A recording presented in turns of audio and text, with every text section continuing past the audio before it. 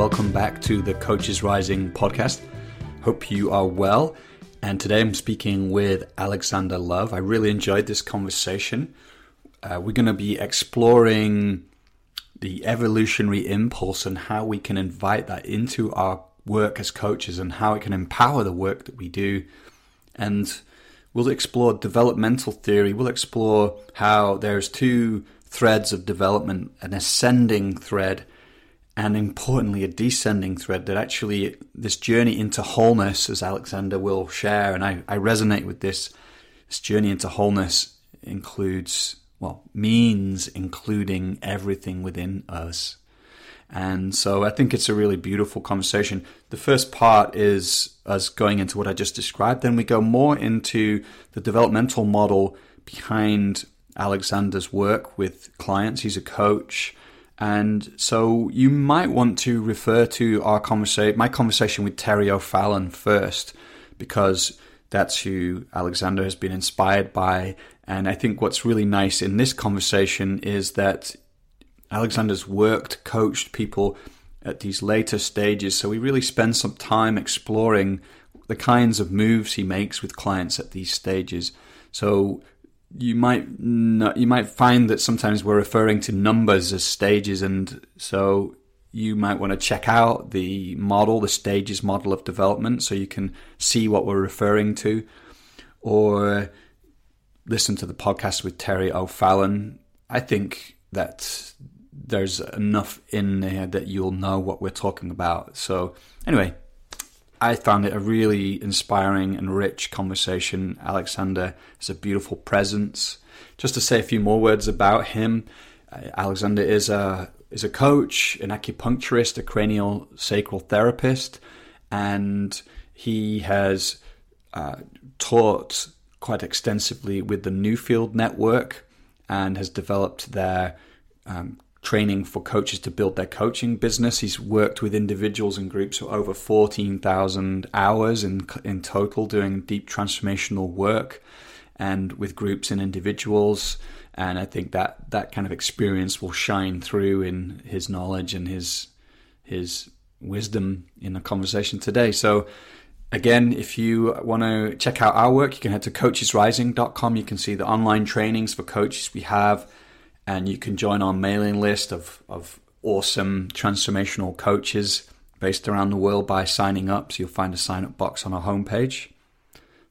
That all being said, let's dive in. Here's the podcast with Alexander Love. So, Alexander, it's great to be with you today. I think we've got lots to talk about. How are you doing, first of all? Oh, I'm doing fantastic. I'm, glad to be alive.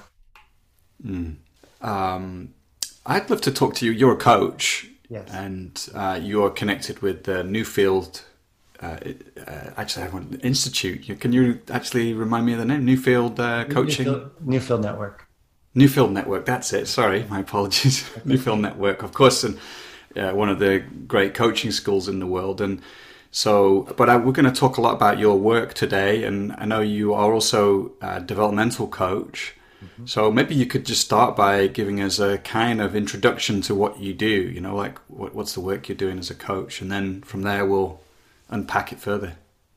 Sure. So basically what I do as a coach is I am sitting with another person, and I'm holding this person in the context of our very, very long history.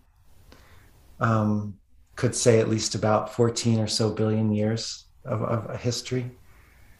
And my sense is that what's happening is there is a moment of interaction where whatever this creative project is that we're all a part of, that creative project is unfolding and frothing right at the edges, right in that moment between me and the person that I'm working with.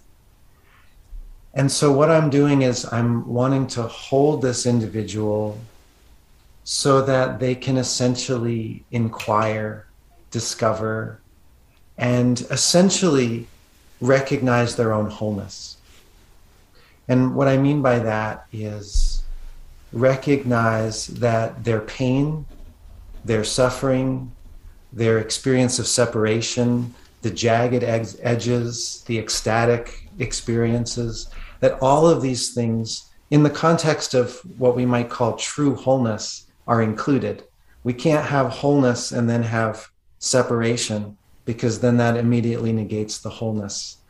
And so I'm spending moments with someone in such a way that they can discover how to embrace their pain and embrace their experiences of suffering in the context of wholeness, so that they can realize that they're already free without simply transcending their experience. So we can realize we're already free by just rising above agony. But what I mean is realizing that we're already free while also embracing our agony. And I'm doing that within a developmental context, which means the ways in which we make meaning in the world change as we grow up. And as our consciousness develops, we become, the world becomes different. And that means that how we learn to embrace our pain may be different. What we need may be different based upon the sort of developmental perspectives that we're looking through. Exquisite. You kind of like touched in on about like 4 or 5 of my core passions in what you just opened with there. So it's really beautiful. One thing you started with, which I really like, is like this, sense of evolution and the evolutionary impulse, so to speak, and how, it's something, it sounds like you're tuning into in each moment with the client. Is that like something that you're like attuning to? That's right. So this brings in the this brings in the notion of a evolutionary context in coaching, which can look many different ways depending on what perspective or set of perspectives a coach is looking through. But the way that I'm orienting to it is that we are a living historical embodiment of the last 14 billion years, that we're literally the creative process of subatomic life or subatomic activity, and we're also an embodiment of life processes from cells to fishes and plants and all of these things, and we're this self-reflective consciousness. And so to me, when I'm working with someone, it's the entire cosmic process working with the entire cosmic process. And we're at this kind of living edge, this kind of breathing edge of creative potential. And the coaching moment is a moment to be able to consciously enter that interactive experience and do something, find something deeper, invite inquiry in a way that is rich and nuanced. And what I find is that the interiority of the interiority of who we are has such profound potential that very often in our modern culture, we barely scratch the surface of what we can discover in terms of qualities of being, ways of orienting to existence, ways of being in communion with each other. I think there's just so much potential there. So to just make sure I get to your question, absolutely, that evolutionary impulse is front and center, and the evolutionary impulse by nature is very young. It's very active. It's very what's next. And I want to say that because the receptive impulse is also radically important. And depending on the developmental level of the individual I'm working with, active and receptive may be foregrounded or backgrounded. So while there is an embodied orientation to an emergent territory, I'm not, as a coach, automatically foregrounding an active evolutionary impulse as the point. I'm not trying to get someone to evolve, because there are certain stages of development where that would be antithesis to their own evolution. And so there's also a mutual embrace of other, what I like to call evolutionary gestures. There's the receptive impulse, there's the active impulse, there's the reciprocal impulse, and then there's impulses of deeper integration. Yeah. Again, like there's like could probably talk for hours here. Because well, first of all, I like that you bring in this receptive and active, because for me it seems like that if you don't have that receptive piece, it just seems such a powerful instigator of evolution, because otherwise it can be there's an efforting, there's a change agenda. It can your change agenda is co-opted by parts of you that feel insufficient and broken, and it just seems like there's this this evolutionary impulse has just a far greater intelligence of what's needed and what wants to emerge. Anyway, I know in my own coaching, I kind of had to get over that sense of hubris around that I could like make my client develop and grow. And actually, once I like let go of, held that receptive space, and even the metaphor of being a container, became important to me. Then real magic would start to happen. Like you would see this impulse coming into being. And I just want to I'm sure you'll riff on that, but there's something about, for me, and I'm curious what you think about this, this notion of like there being an evolutionary impulse, and that there's a sense of wholeness that we are, that can include our pain and brokenness, that is a very powerful, how could I put it? Like a lot of coaches, a lot of people just don't hold that as a principle or a context. And that in itself, I think, reduces what's possible. So if you hold that in your way of being, if we were as a species were to hold this as something that we are, or that is what we live inside of, then I think it immediately activates this sense of potentiality much more. And maybe that's part of this paradigm shift that we need to go through, that, we've kind of like this idea of wholeness as a lived experience is not something we relate to, I think, collectively. I think separation and parts is something we know. There is scientific reductionism and, the rational being privileged over other aspects of us, which again has a problem-solving reductionist bent to it. So I'm just riffing on what you're saying, and I'm inspired, and I just see where you take it. Yeah. So what comes up for me as I'm listening to you is, I guess what arises in me is in a coaching context, in a human context. One of the things that I think is so important in the context of development and supporting development is very, very deep love and embrace for the life impulse, and that the life impulse is impulsing with or without our conscious awareness being placed upon it.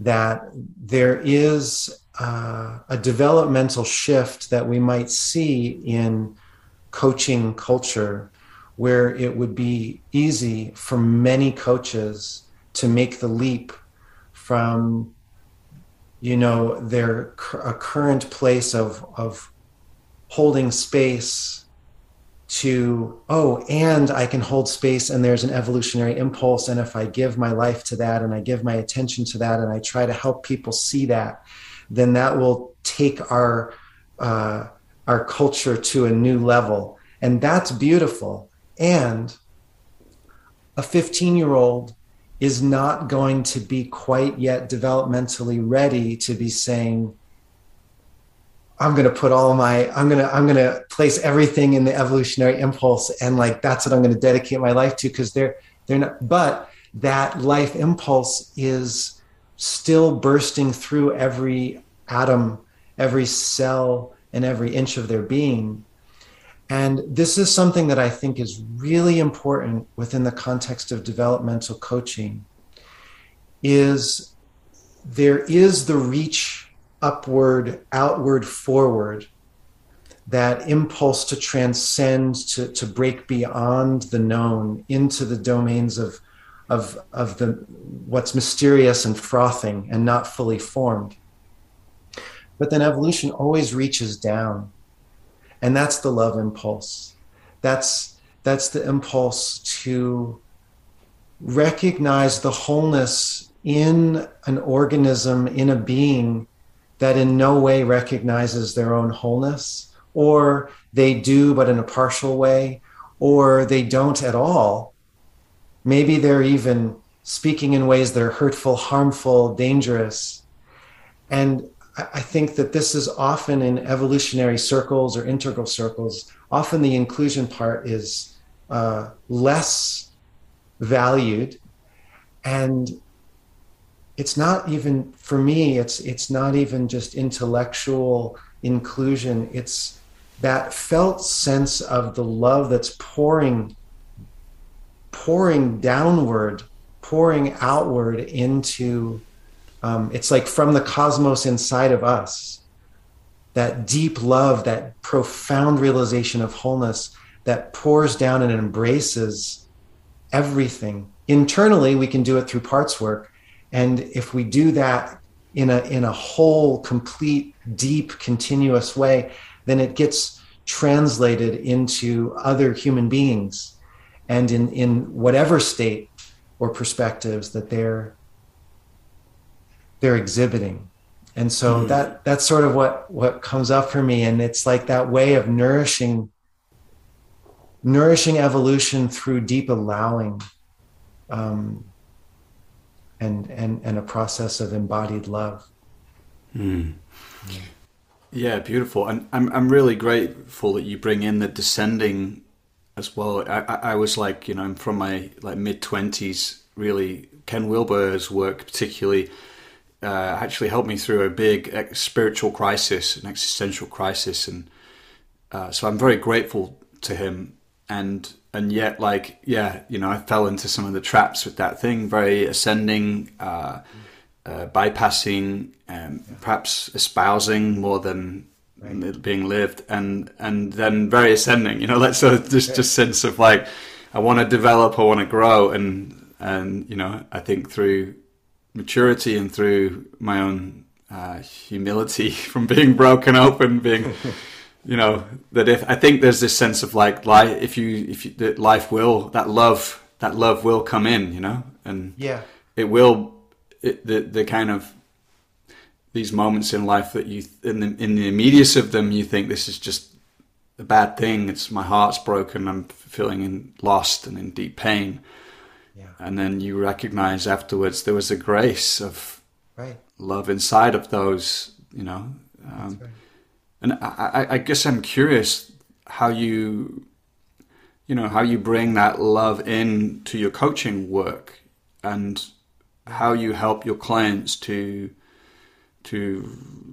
find that sense of wholeness, to begin to, allow the parts of them that perhaps weren't allowed. What's that process like? I mean, I know we're generalizing a lot here. It's probably very unique for each person, but sure. I wonder if there are certain ways. Yeah. Well, so before I was a coach, I was studying as a Chinese medicine practitioner, and I chose a particular domain of Chinese medicine that I guess some people would call the inner tradition. So there's some forms of medicine that are more externally focused, and then there's some forms of medicine that are more internally focused. And of all the different teachers that I had, both Western and from the East, they all agreed on many things, but there was one thing that stands out to me here, which is that the cultivation of the practitioner, or in this case, the cultivation of the coach, is the key.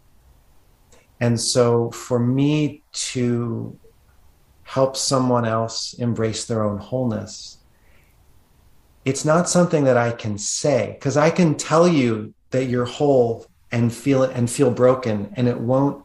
So in Chinese medicine, we have this notion of what's called yi, which is spelled Y-I, and it's a character that the Chinese characters, they different from English. In English, the little squiggles that are letters, like the letter A or the letter C, they don't mean anything. They only mean something once they're together to make a word and then to make a sentence. But Chinese characters, they are images that have their own symbolism. And so the thing that's beautiful is, for me, is that they offer us not exactly what something is, like, oh, D-O-G, that's a dog. They offer us images that can invite us to dream a little bit. And so there's this character Yi, which shows an uttered musical note over the heart. And the heart character is simply a bowl with 3 strokes. It's sort of this implication of a receptacle that would be receiving something, insight, light. You could think about all kinds of things that the heart could receive. Now, this character Yi, it's translated as intention.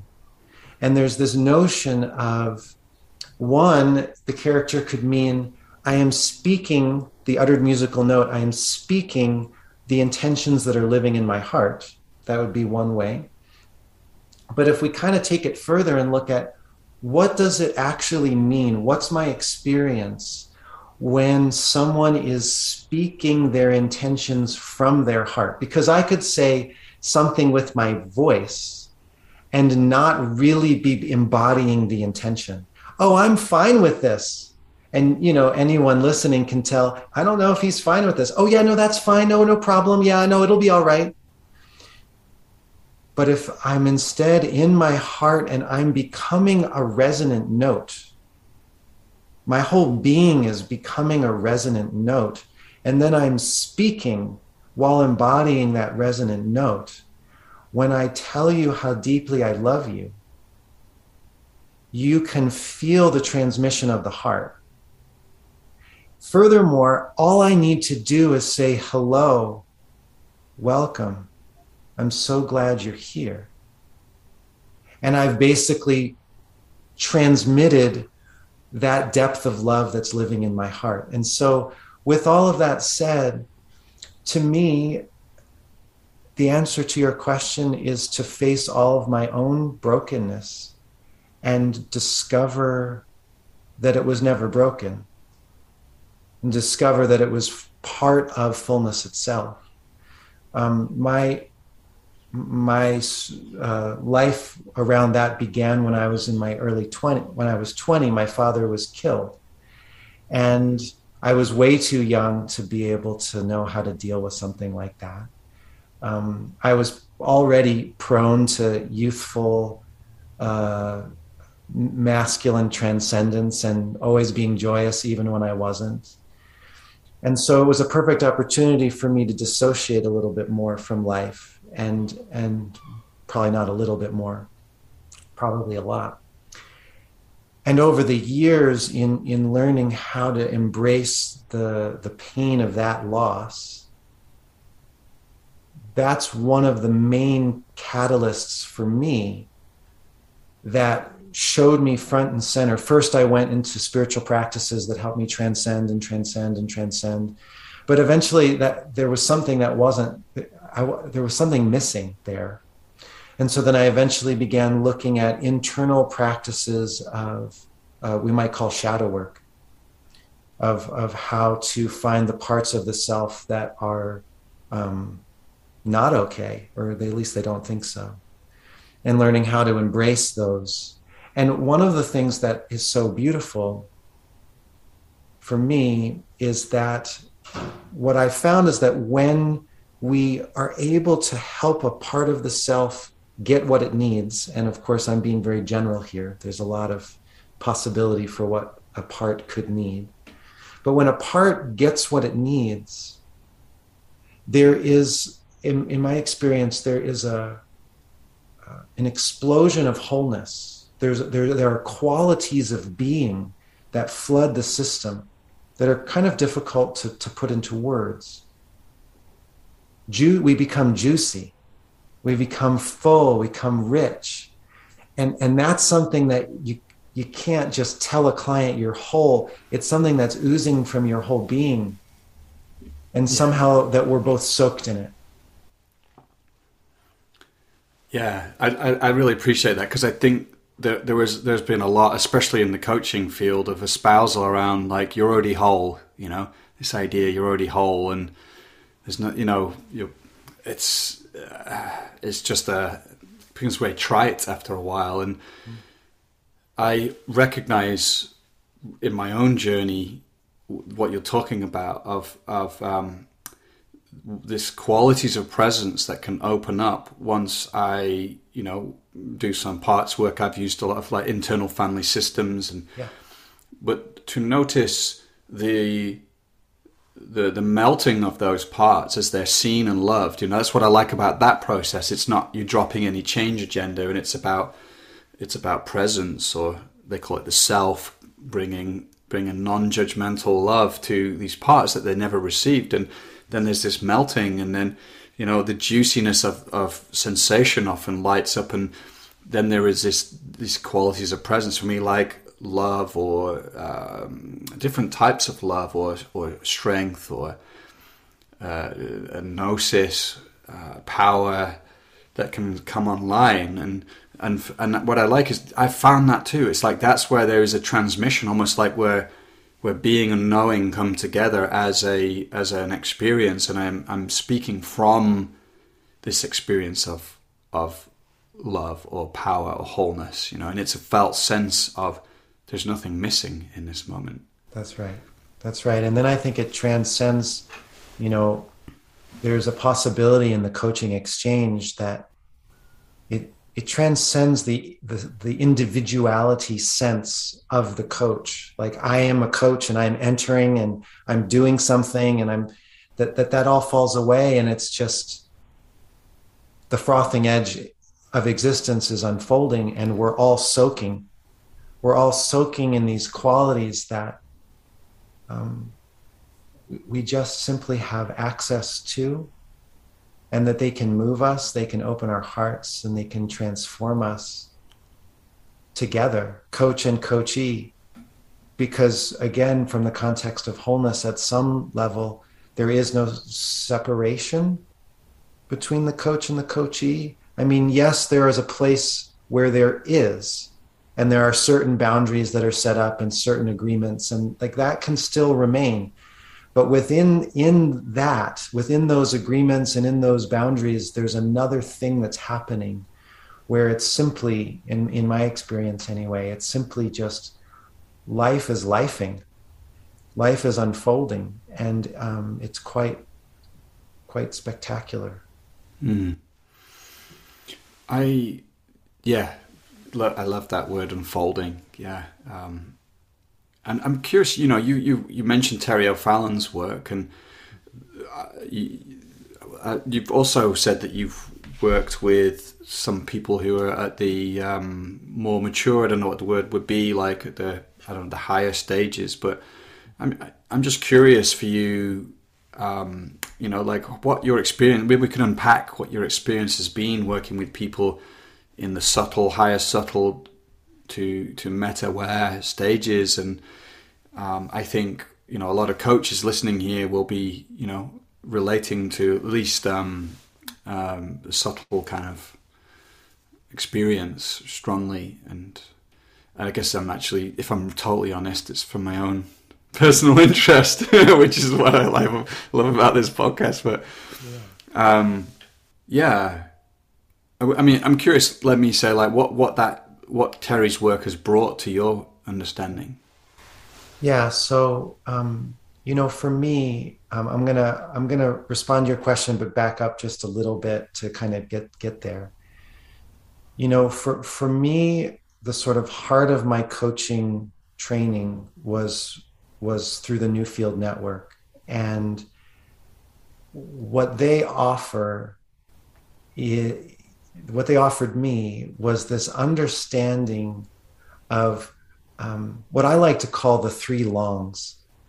You referenced it a moment ago when you were talking about being and knowing. You were talking about two of the longs. So the first long is epistemology, which is the knowing. It's the lens, the lens through which we know, and this includes our perspective taking, our capacity to make meaning in life.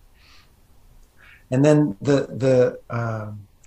another one of the three longs is ontology, which is what comes into being along with the way in which I'm going about knowing things. That we talk about them as if they're two things, like, oh, there's my lens. And there's some traditions that say the lens is king. And there's other traditions to say the ontological objects, like this is the truth. And what I think is probably there's an integration, right? You have this lenses through which we're knowing the world, and then there's that which is coming into being, and then the third one is the practice, the methodology. And it doesn't mean we sit down in meditation, although if I do sit in meditation, it is a practice that will bring something into being and will also likely change the way I'm viewing the world. But we're practicing all the time. Just the way we move in our bodies is an act of movement, an act of how we act, how we are in the world. And so I feel that Newfield kind of opened me to this ontological tradition, which really shows us the nuances of these three longs and how they form what is and what we think we are. Now, to me, go ahead. Was there? Why do they call them longs? I just missed. I call them the three longs because ontology, epistemology, and methodology, they don't call them the three longs. It's just what I call them. Yeah. It's just shorthand for these are ridiculously long words that are like usually used in a super theoretical context. Right. And, even me who likes this stuff, I tend to almost fall asleep when I'm reading articles about this stuff. And yet it's juicy. It's with us. It's our fabric. And so, to me, developmental coaching is a symbol. It's an offspring. It's an offspring of the ontological tradition because we have this fundamental recognition that if I can look at how I look, if I can look at how I'm making sense of the world, that gives me an incredible amount of freedom. And that's what the ontological tradition, that's one of their gems, is they say, well, wait a minute. Let's not just try to get everybody to evolve because we think that evolution is amazing. Let's step back and realize that that's a stage of development speaking. And then all of a sudden I'm free to be able to, like you've been pointing to kind of let all of that go and then just be in the moment and let the emergence emerge. So then for me, the developmental coaching piece, it's looking at a specific expression of epistemology, of how we go about knowing. It's looking at least Terry O'Fallon's model is looking at our stages of perspective taking and how our sense of I develops and evolves.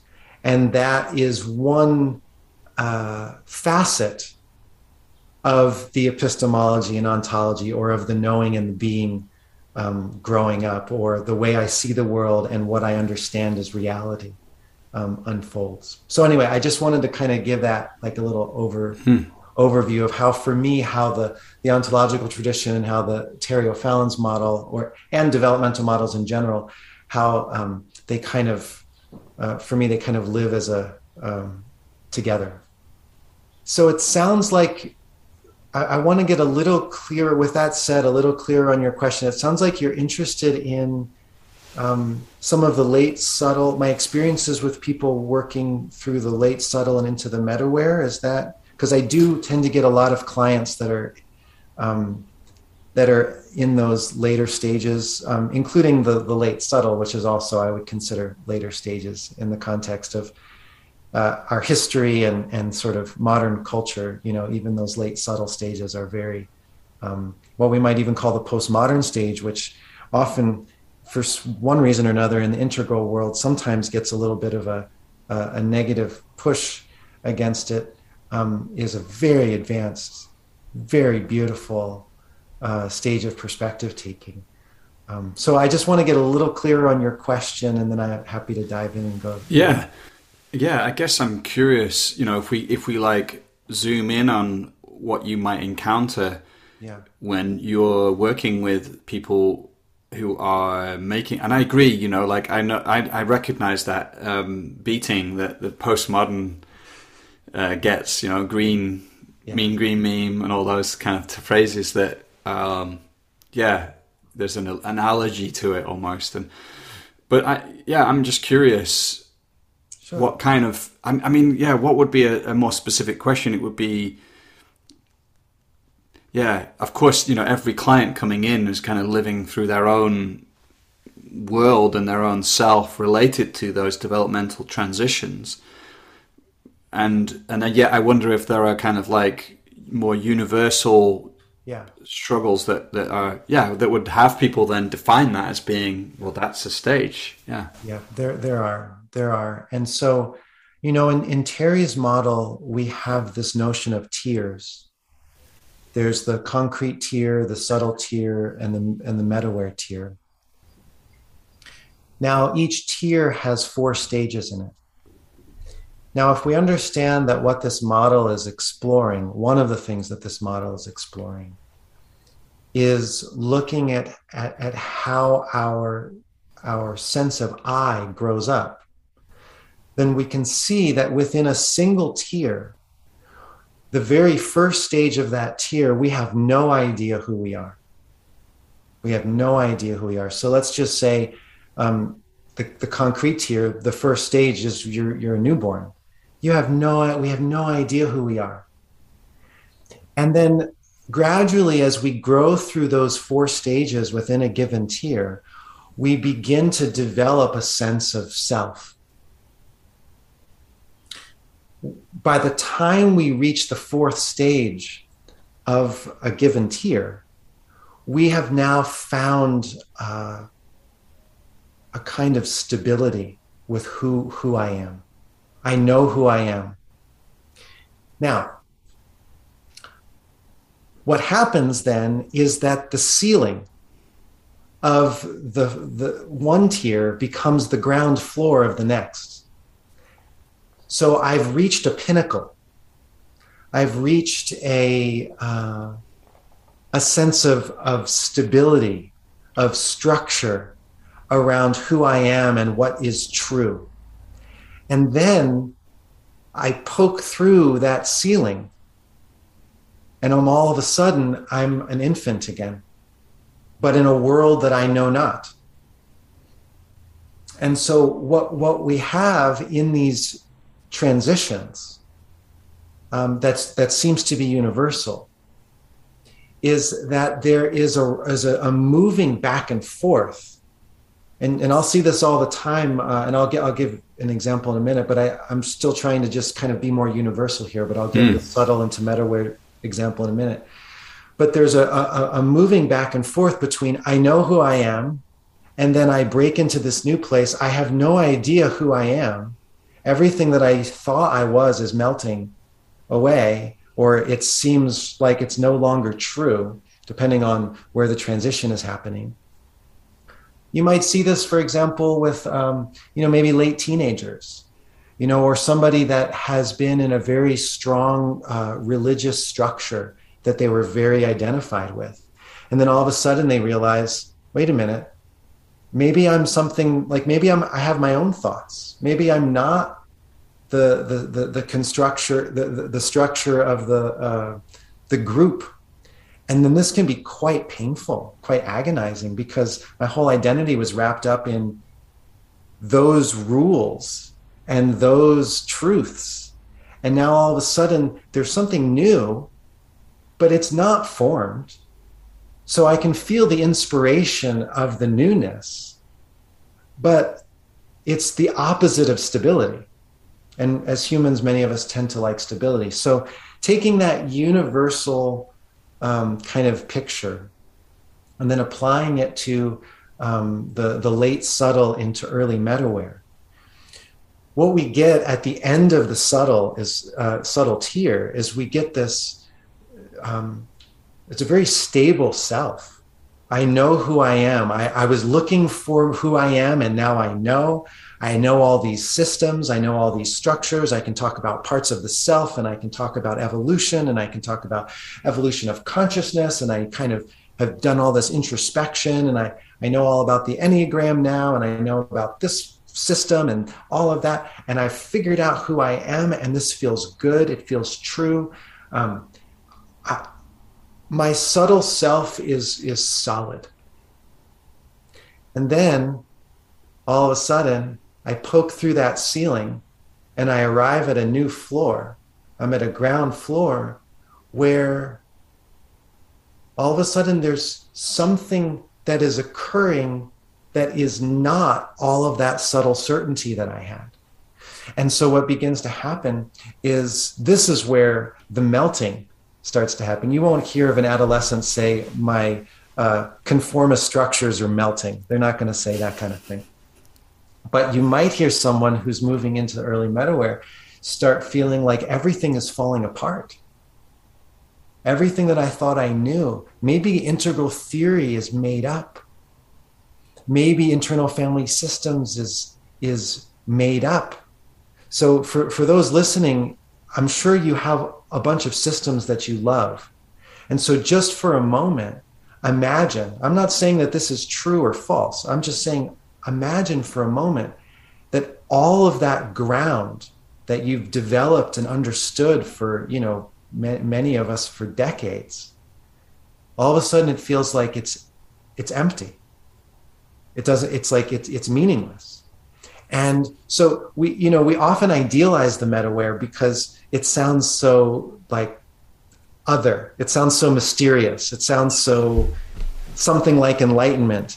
And yet very often what happens, especially in the early MetAware, the first two MetAware stages, and especially the first MetAware stage, it can be quite chaotic because everything I thought I knew is now melting, and there's very little, unless you find a developmental coach that's able to support you, there's very little social support for this kind of deconstruction to occur.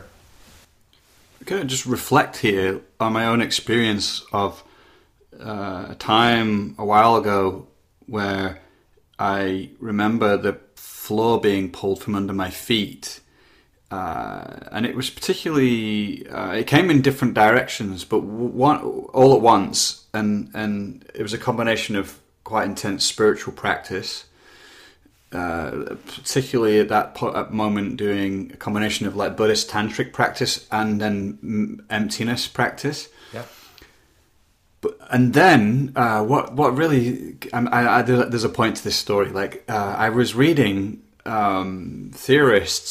brilliant theorists who were like contradicting, pulling the rug from beneath my subtle identity, basically the maps of who I took, what I took the world was really at the core, like really it sounded like what is the nature of reality that I've taken reality to be. And I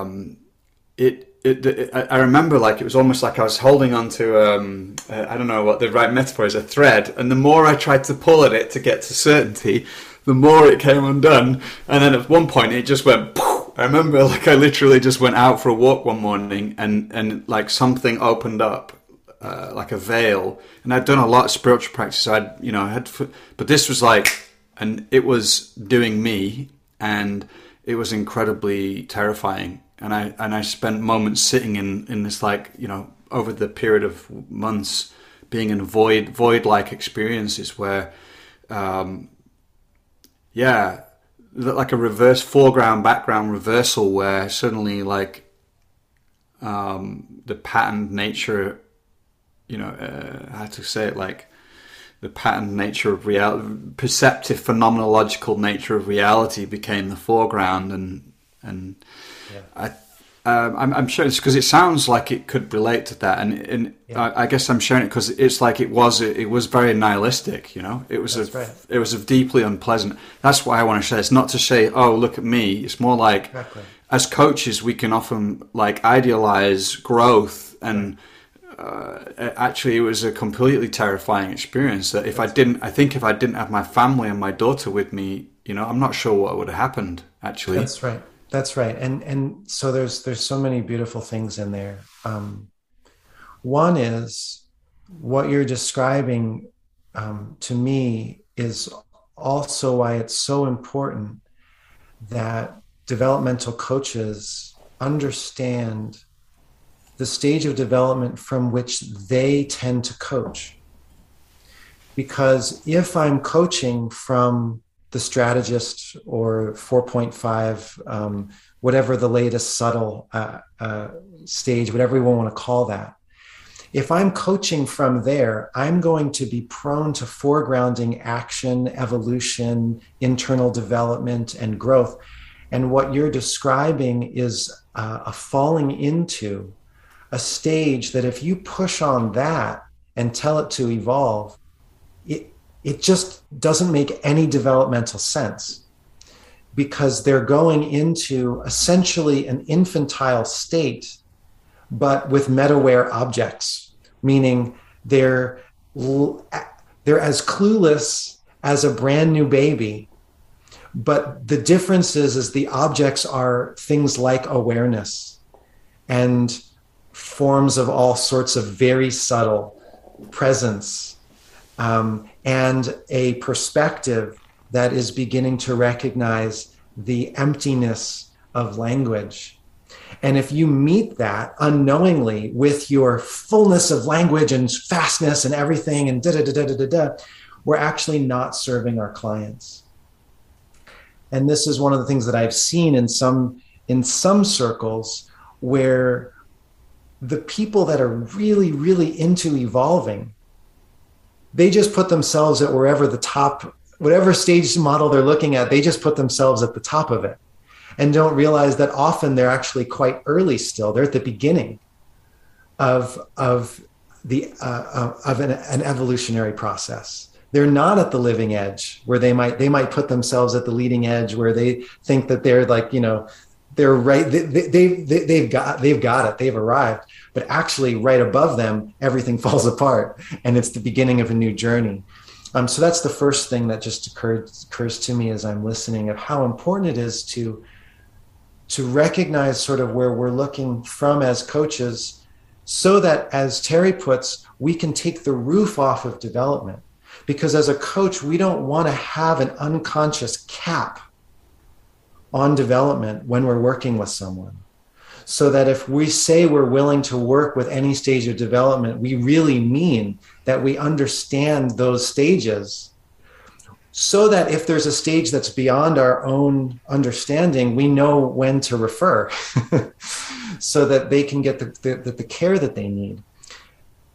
And then that leads to the next thing that I was hearing in what you were saying, is that part of what's needed in that transition is normalization. And supporting the human being in getting a social reflection that what you're going through is not crazy. What you're going through is a developmental transition. And here are some of the kind of challenges that transition can contain. Because all of a sudden, every time everybody's talking, you feel like everything they're saying it's meaningless. And this is, like you said, it's not like rainbows and daisies and unicorns, and it's not like that, because the daisies and the unicorns are all getting deconstructed. And so there's a feeling of a groundless ground. And the thing is the person hasn't It's not until you get to 6.5 that then that MetAware self is fully stabilized. And so this is just you're flailing. Many people are, until they learn certain practices to support them through that transition. I'm curious what some of those practices might be. I just want to say, like, that normalizing thing makes a lot of sense, because that was one thing for me that helped, speaking to some wise people I knew that, literally like said, yeah, it's okay. You're not going crazy, and you're not going to, it's not going to disappear. Everything's not going to disappear. And, then this question of time as well, like learning to find trust in this groundless ground, or that, that it wasn't a nihilistic nothingness, but there was something actually there. And that, for me, the thing was, like, in meditation retreats where you have these experiences, but then they might fade because, you're still doing the interior work to be able to fully embody that. And then suddenly it's like you can't get away from them wherever you go. Suddenly it's like you can't switch it off, So there's a part of me that was like being resolved, that was saying, like, I want to go back, I want to go back to where I felt normal. And that never, it didn't work like that. So I guess I'm curious what you might say about that. And also just these practices you mentioned, you could maybe share some of these that people listening might resonate with. So two things. One is that this can sometimes be, it depends on the person, but this can sometimes be where understanding a good developmental model can be helpful, but sometimes it won't be. And I'll explain what I mean. It can be helpful if the person that's going through this, if you can just say, hey, look, what you're experiencing now isn't final. Because it seems like a lot of human beings, most of us, it feels like wherever we are is it. And wherever we are, in the context of being a verb, in the context of being an unfolding process, it's never it. It's always, we're a verb, we're verbing, we're unfolding. Now, that's a more active thing that, the late subtle stages would get really excited about. Yeah, he said I'm verbing, and like, yeah, I'm growing and emergent. But sometimes if there's trust developed with the client, you've seen them for a while and you're able to, or even you've just seen them in the moment, but you've able to develop trust, you can just let them know, look, this experience that you're having right now isn't it. This is just, things will continue. You're still growing up. Now, it will be helpful if they can believe you. It can be unhelpful if they just immediately deconstruct anything that you give to them. So that's just that. Okay? Right. Yeah. I find with people that I've worked with for a while and we have an established relationship, or in some context where there's an experience of trust in me as a coach, they're able to hear it even though they want to deconstruct the model itself. Like they're not going to want me to sit here and explain the model to them because it's just going to seem ridiculous, just meaningless. But they can hear the truth in you were growing before, you're not the same as you were when you were 7. You're probably still growing, and whatever's happening now will look differently some other time. Now, on to the next piece, because what tends to get deconstructed is language. Everything is made up. Everything they're saying is made up. Everything this person is saying is made up. The systems are all made up. Everything is made up. And it can be a very, remember, when we're talking about stages of development, this includes our perspective taking. This includes how we make sense of things. It's not just about meditating and having a state experience of emptiness, because you can be, my 13-year-old can have a state experience of emptiness and they're not going to be in the MetAware. They're just having they're going to, so you have a state and then you're going to translate that state through a perspective. Here, the perspective is melting words. It's deconstructing things. So very often what's harder to deconstruct are qualities of being.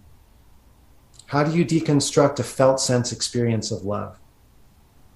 It's like the mind can't do anything with it.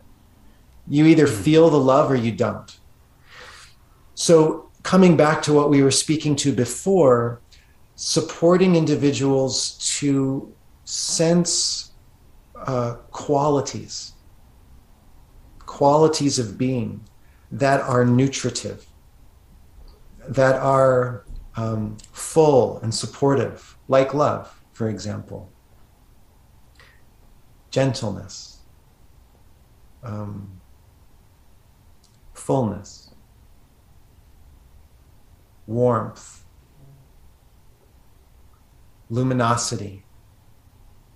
These can support the individual from, it almost feels like there isn't an infinitely groundless ground for a minute, because you sense the luminous, you sense the love, and you're like, oh, there's something to grab onto.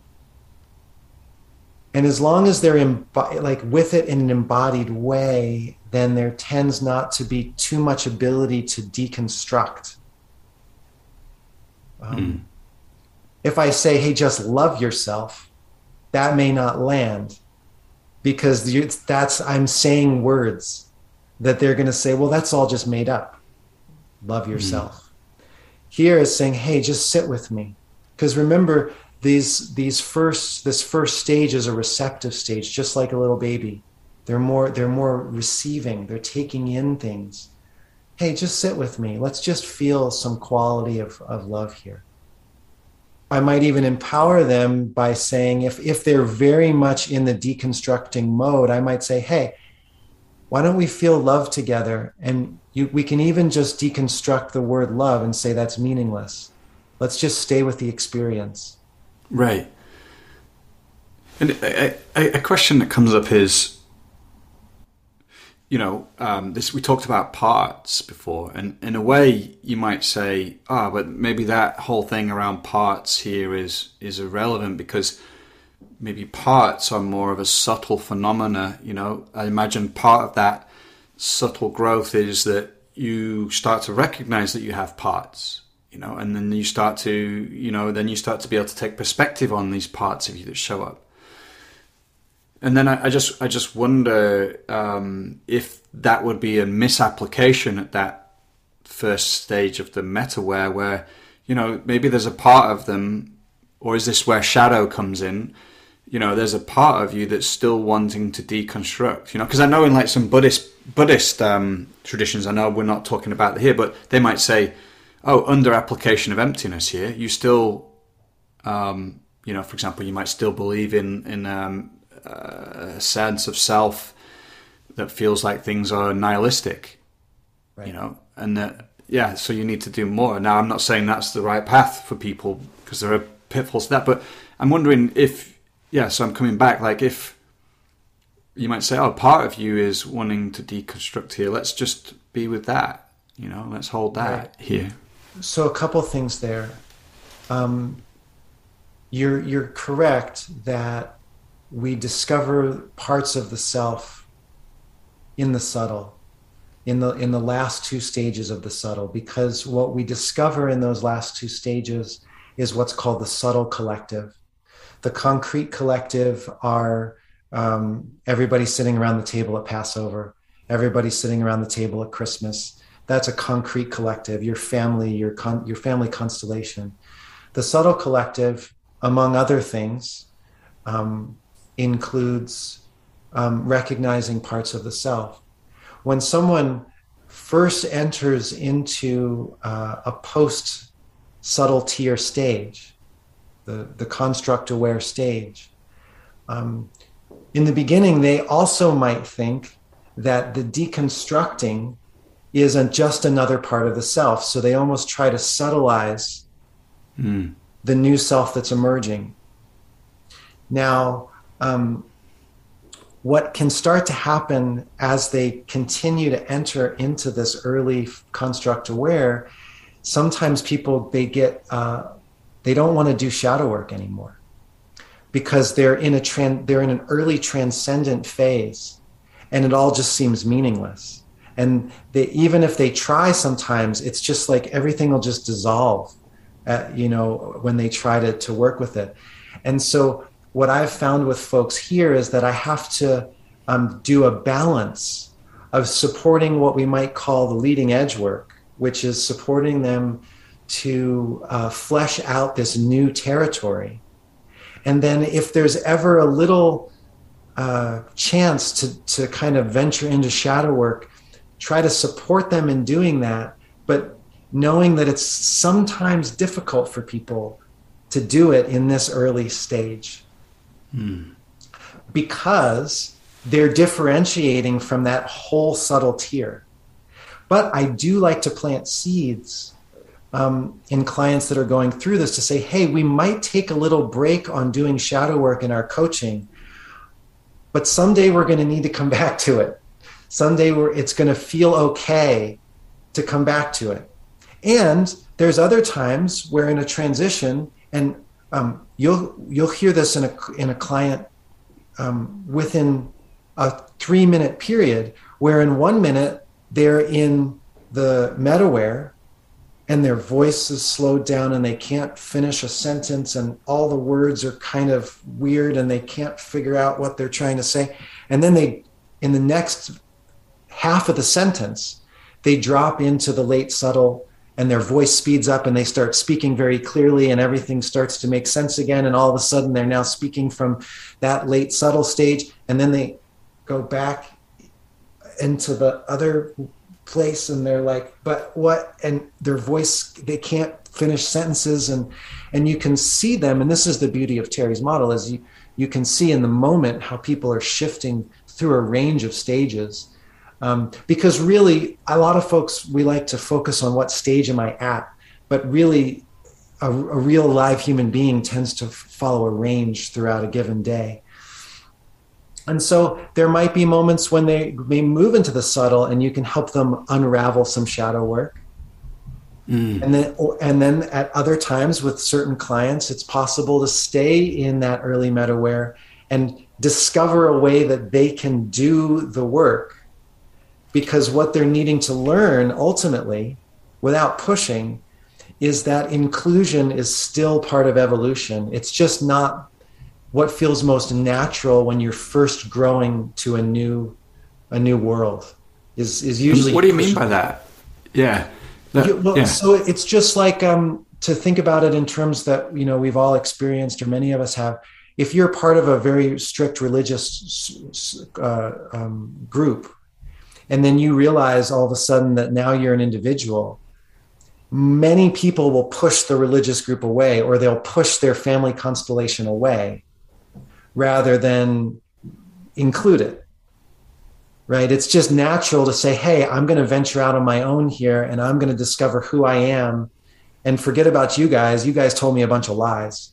Now, what I've seen is that if the collective doesn't put a roof on development, and really supports the individual and can notice when they're growing, then they often don't push away aggressively. I saw this with our daughter with Santa Claus. She was really, really, really into Santa Claus, and she was really, really, really into fairies. She had a fairy station and an altar, and she would give things to the fairies every night. And in the morning, the fairies would always bring her a berry in the morning, and she would draw them pictures, and it was this huge thing. And then around 8 years old, she was like, are fairies real? And my response to her was, well, when you say real, do you mean subtly real or do you mean concretely real?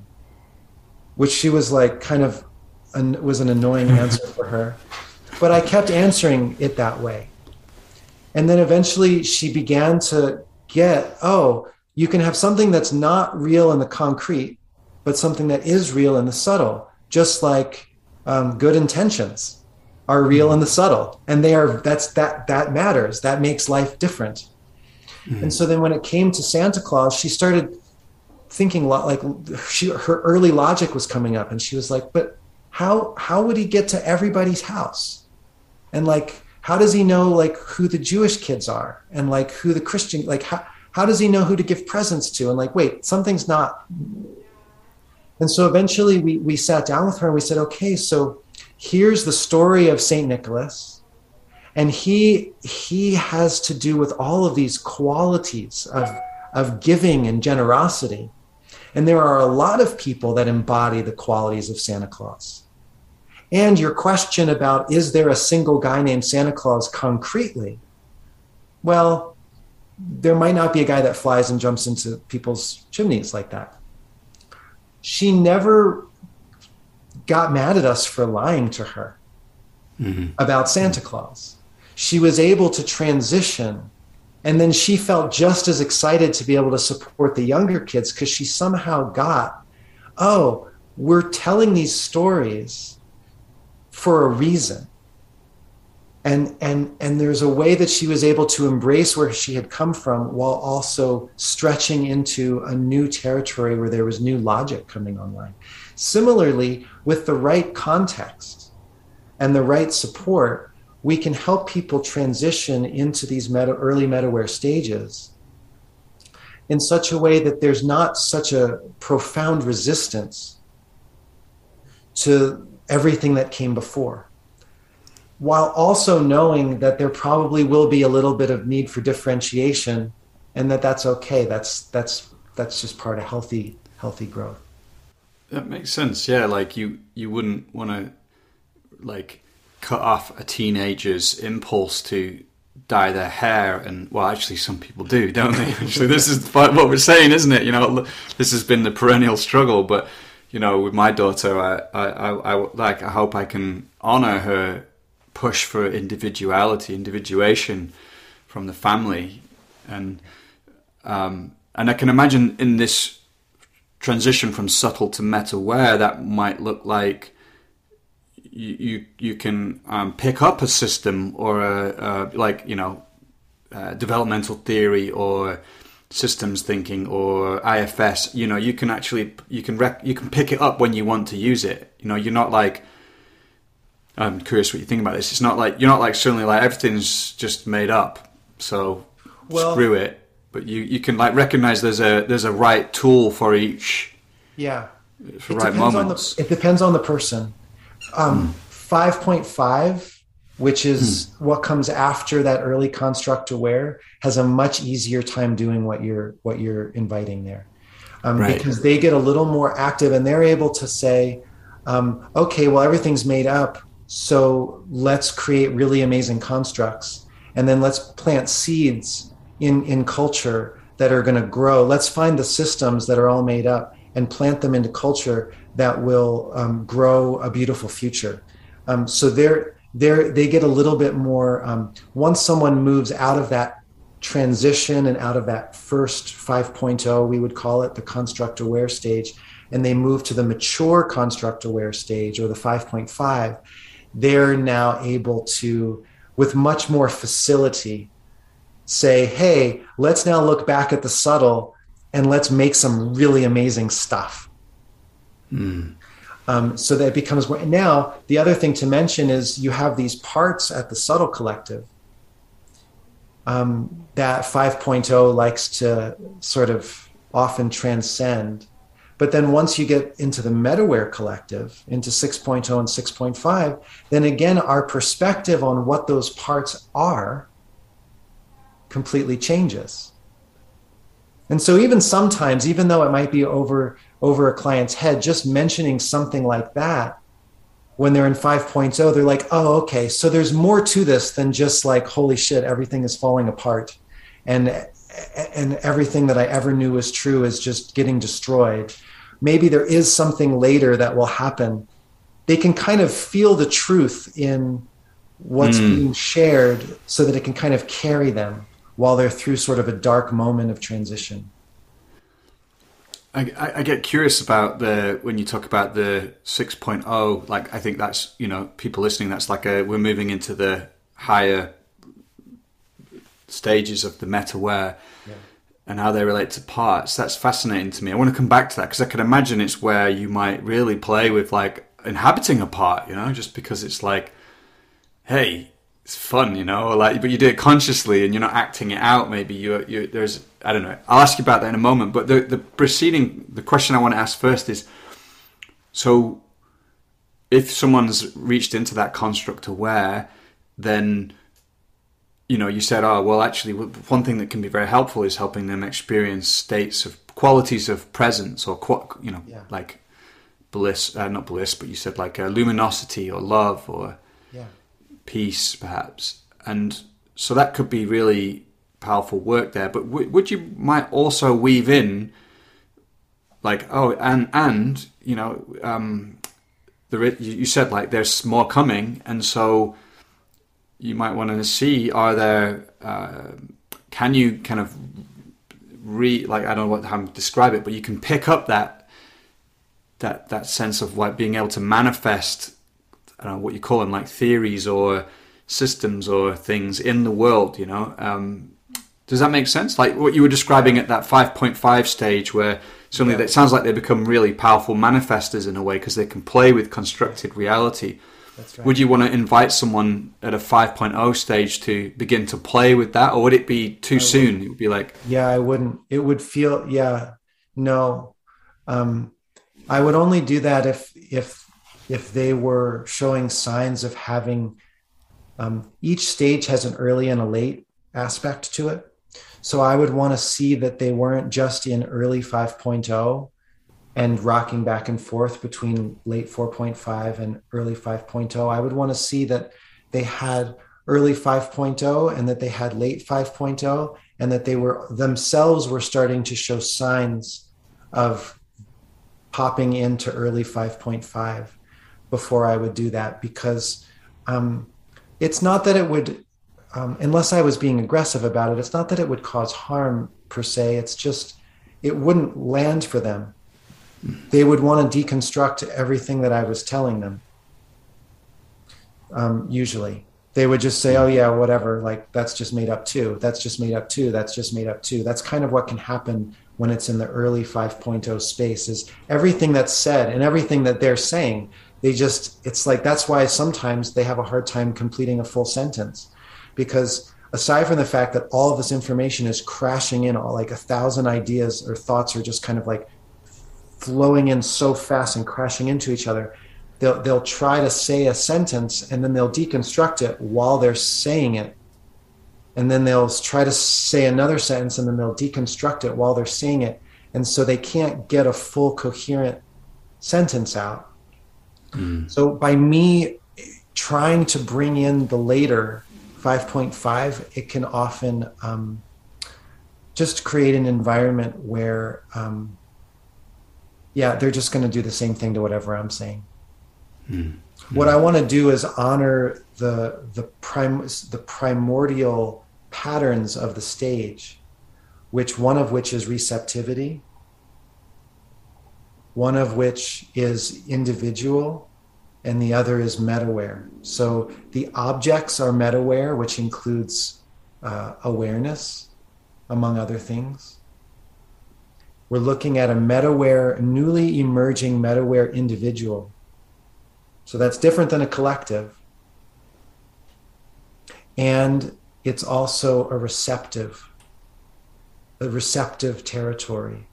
So I'm going to be going into and honoring and supporting that receptive individual that's newly emerging.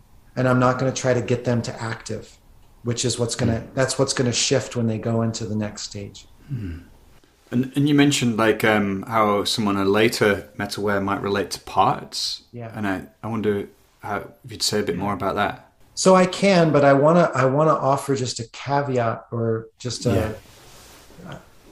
all of these stages, these MetAware stages are new. And even though we do have a fair amount of data, we have enough data to know that there are these 4 MetAware stages, and there's a nice big chunk of data for the 5.0 and 5.5. There is enough data to know that these 6.0 and 6.5 stages exist, but it gets more sparse the higher you go. Yeah. But I want to just say that it's all it's all in the process of forming.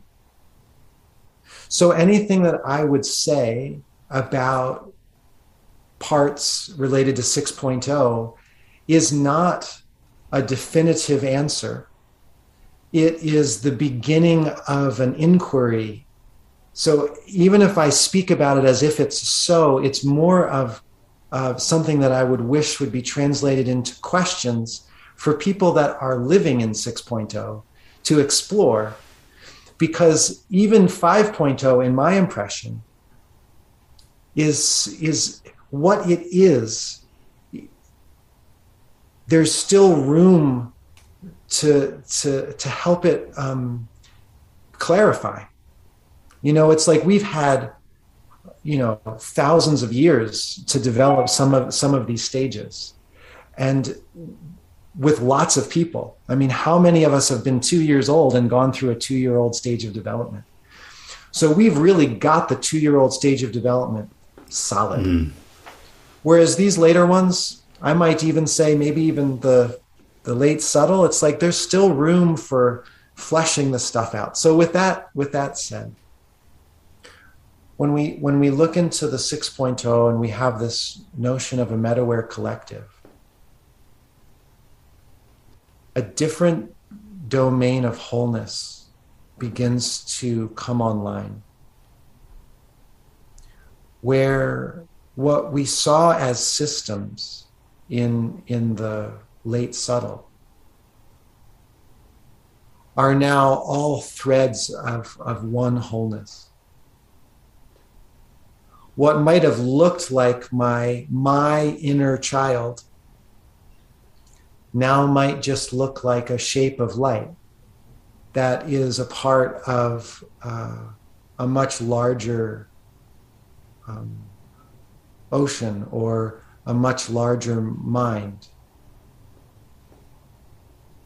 And when you're working with, when I've worked with people in 6.0 or worked with people that fall into 6.0 during a session, they might be doing parts work. So they might be in the MetAware working on the subtle. And then all of a sudden they kind of fall into this place where they realize that there's not one person working on something else. There's only a wholeness working with a wholeness. And the parts of the self are not even individual to the individual. They are part of a whole collective that is comprised of light. And at the very same time, they are part of an individual. They're part of an individual, but they're also part of a collective, and there starts to be an experience of light working with light. It sounds like it starts to get kind of holographic in some sense, like it's the whole is reflected in parts and vice versa, and that's right. Light and what starts to happen in the later MetAware is everything is one whole. In 6.0, the everything is a whole, like one big whole ocean. That's kind of everything that's interrelating with everything else. It's all part of one ocean. And then in 6.5, they begin to see a new trajectory, which you'll see reflected in some of Wilbur's work when he's talking about the world of matter and the world of life and the world of mind, which is part of what makes interlegal theory so exciting for people in the late subtle, because there's an octave resonance. They can understand what he's saying without understanding the 6.5 aspects of what he's saying. But there's a brand new wholeness that comes online that's in some ways difficult to talk about, because those later stages are very experiential in terms of how the whole is known and how one's self is known as a part of that whole and inseparable from it. Well, I feel like a kind of crescendo, as we've started to talk about these higher stages, and I think we've covered a lot of really juicy territory for me, and I just want to appreciate you, Alexander, where you're coming from as you speak about this work. That you bring it alive, and it feels to me like it's experienced territory, and I appreciate that. And thanks for indulging me in my questions as well. And where can we find out more about your work as well? Yeah, so one place you can go is the EOS Learning Collective .com, where I have some things there. That would be a place that people could go. I also I have a TEDx talk that I did called How Embracing Pain Creates a Legacy of Love. So some people might enjoy that as well. I can also be found at the Newfield Network as a part of their programs. I guess if it's okay, one final thing I just would love to end on is just to say that, we've looked at all these different particulars, and we've talked about stages, and we've talked about ontology and epistemology and all these words. And, for me, all of this stuff only matters to the degree that it's embodied and that it's held in a place of deep presence of being. And then all the particulars fall away, and there's really just life meeting life. And in that place, there's the possibility for something profoundly intimate to happen, where we can wake up together, but really there's only one thing waking up, and that's us. Thank you so much. Just a heads up again, if you're not on our mailing list and you want to stay in the loop about other things we create, then head to coachesrising.com, put your name in the sign-up box there. You'll also find some of our other offerings, our online trainings for coaches there. And just want to end by wishing you well, and I'll see you again next time.